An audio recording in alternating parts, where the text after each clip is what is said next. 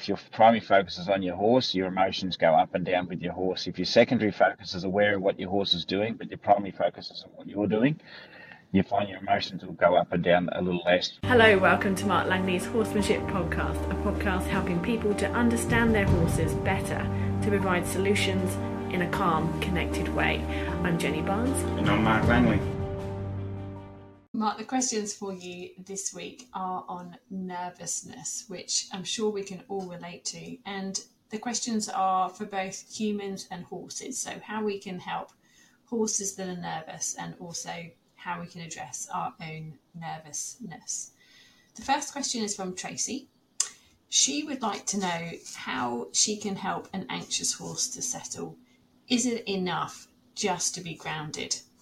So for Tracy, there was a tractor that was seeding close by and her horse became quite spooky, circling her on a lead and popping either end up off the ground. He would settle momentarily and then get anxious again. She doesn't want to do the wrong thing and do something that would make him escalate. So she wasn't sure if popping the flag was the right thing to do in this instance. Have you got any suggestions for how she can just help settle her horse?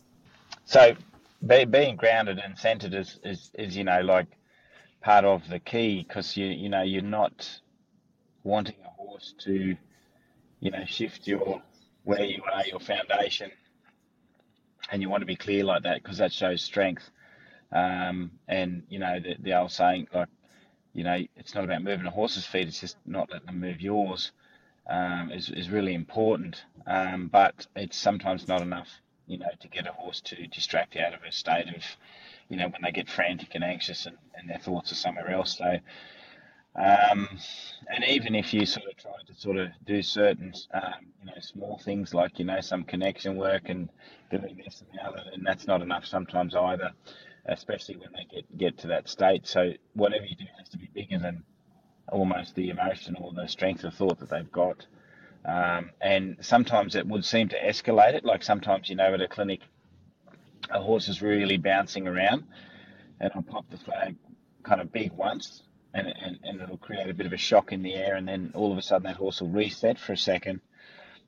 And then when the thoughts disappear again, I'll pop it again. But by the time the horse has sort of, come back to me, the flag's gone. It's not just wiggling around and annoying it. It's just done and dusted sort of thing. Now, as long as when you do that, the horse may pull on the rope, and you can sort of hold that rope to sort of turn the horse back around to you. Then there's a moment of usually stillness. But you've got to be effective at that sort of, kind of get them, and you may have to kind of get them to face up as you do it, because you don't want them to sort of running sideways away. So you'll have to put enough pressure on the rope to say, face up, reset, and then as they face up and reset, the flag's quiet, you'll just stand there quietly, grounded, and the horse kind of might have a second to sort of start to come down a bit. And usually most cases is, we can get a horse out of trouble like that. If you do it under the pressure and you just annoy it, they escalate. So you do have to be careful with that. But in some instances, there's not a lot you can do when a horse is really that wound up. And I've found the best results I've always got is from a clear reset. Sometimes in some horses you can put one clear bump on the rope that sort of breaks through that hard thought. But what I don't like people doing is just getting on their heads and just going to town on them and saying, don't do that. If you have to sort of put a bump on a rope, it's because the horse is just pulling on the pressure and just not listening anyway. So it's to break through the wall of resilience and of the strength of that outside thought that the horse has got. So it's to sort of reset it, and then you loosen off on the rope and let the horse just sort of ground itself. So you can use the rope if you don't have a flag to do that. But like anything, the thing of horsemanship and horse training is if you get some things wrong when the horse is escalated, like anything, there is a risk of things, escalating more if you're not very clear about it. But usually if you, as I say, if you're quick with the flag or the bump to say, let go of that, and you're clear when the horse turns around and grounded and you're calm and you're not escalated yourself, because you're not buying into the emotion. Your emotions are sort of trying to stay sort of fairly neutral, and you're not rising up and down. It's when people sort of move around a lot, they're managing their horse, they're bumping on it, they're doing all this sort of stuff, that it's almost like the horse gets, really anxious, and the person's sort of bouncing around just the same, trying to manage the horse. And for some horses, it feels like, the person's on the attack.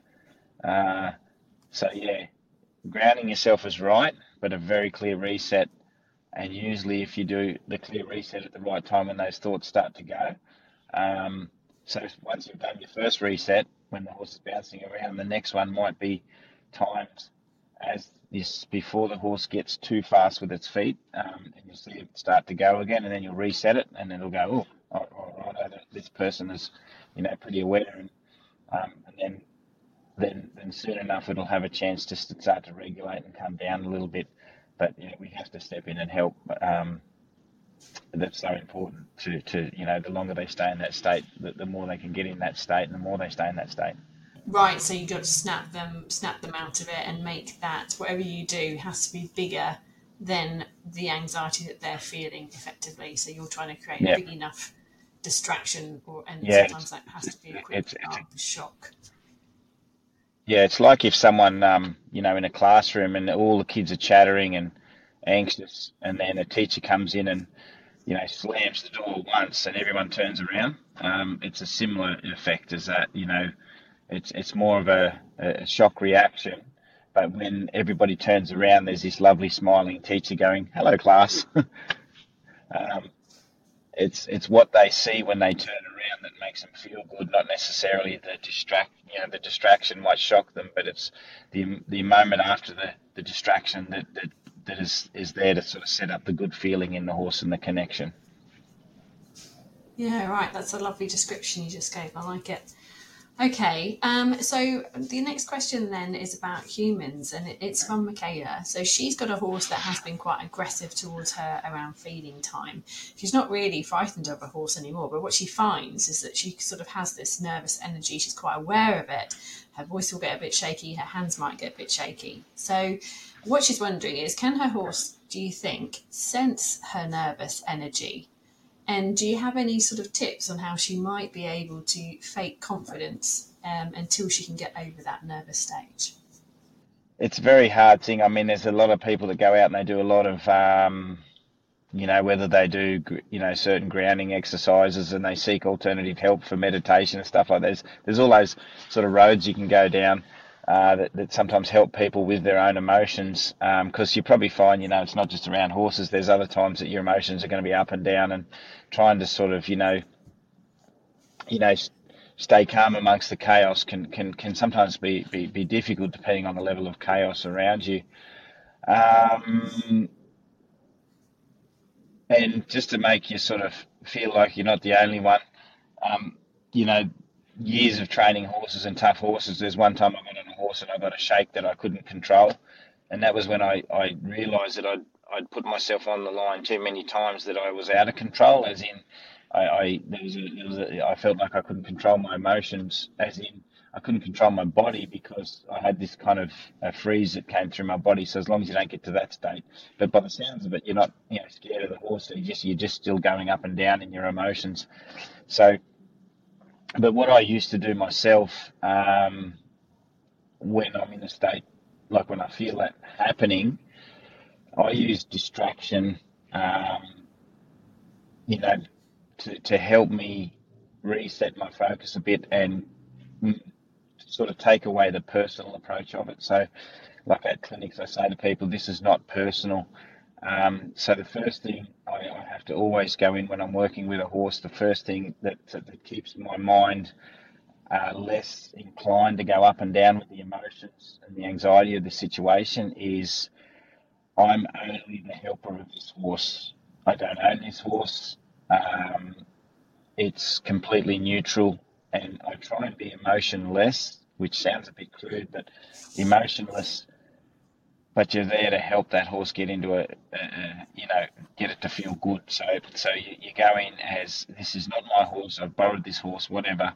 So your first thing is going in and saying, I don't remember yesterday how can I help this horse? And that for a long time had to be my something in my head, because every time I had to go in and do something, it was easy to get personal. And then when I didn't know what to do next, I was up and down and things like that. So I think that's the most important key when you step into that environment, that you want to help your horse around feed time.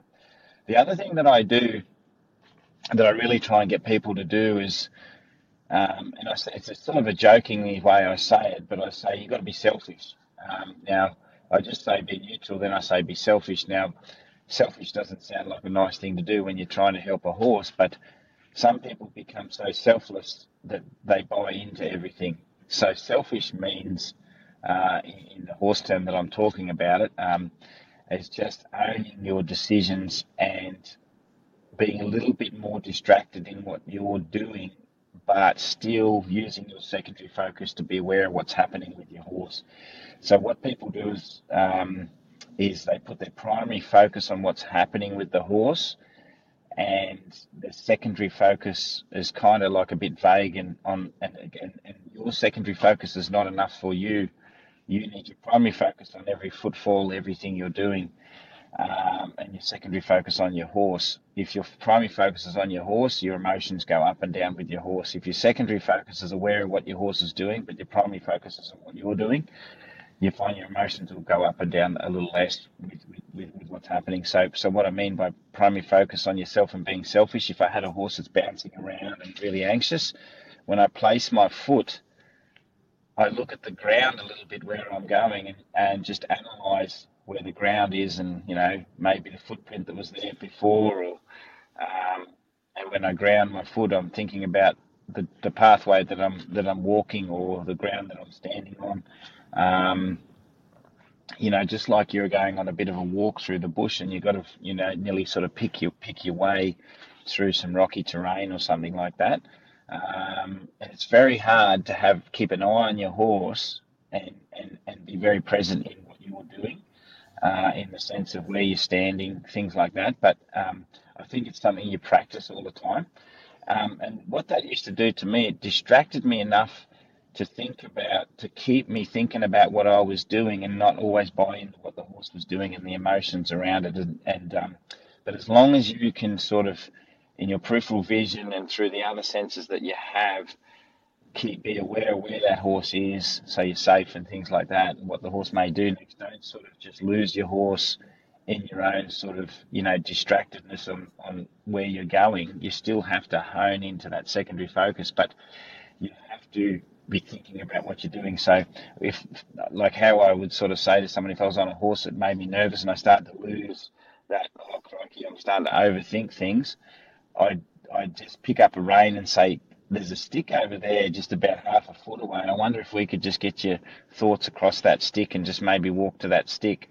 And I was still aware of where the horse's thoughts were going, but I started to think about the stick and how I could get there a little bit. And it's only, as I say, I never sort of picked a target a mile away, or you're not even 10 meters away, but it was just something that was just there. And if I couldn't get to it, it didn't matter. But I started to sort of think about getting to that little point, and or where I may end up next.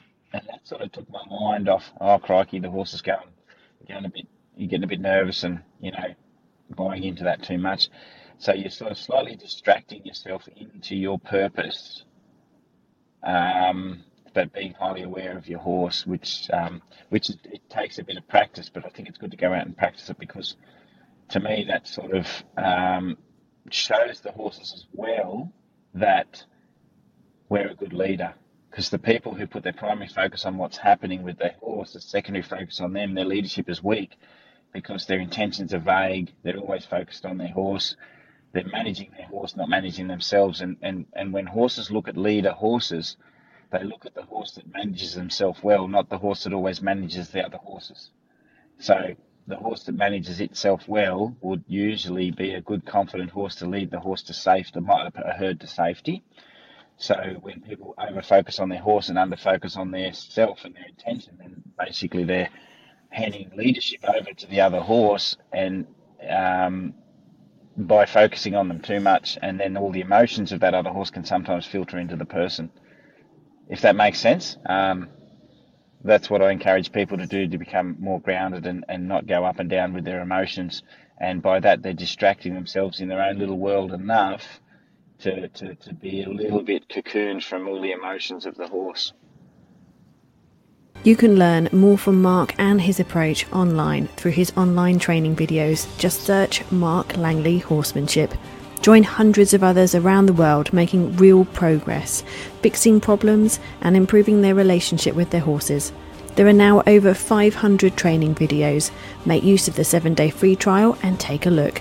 Membership is just $15 a month, and you get to ask Mark a question.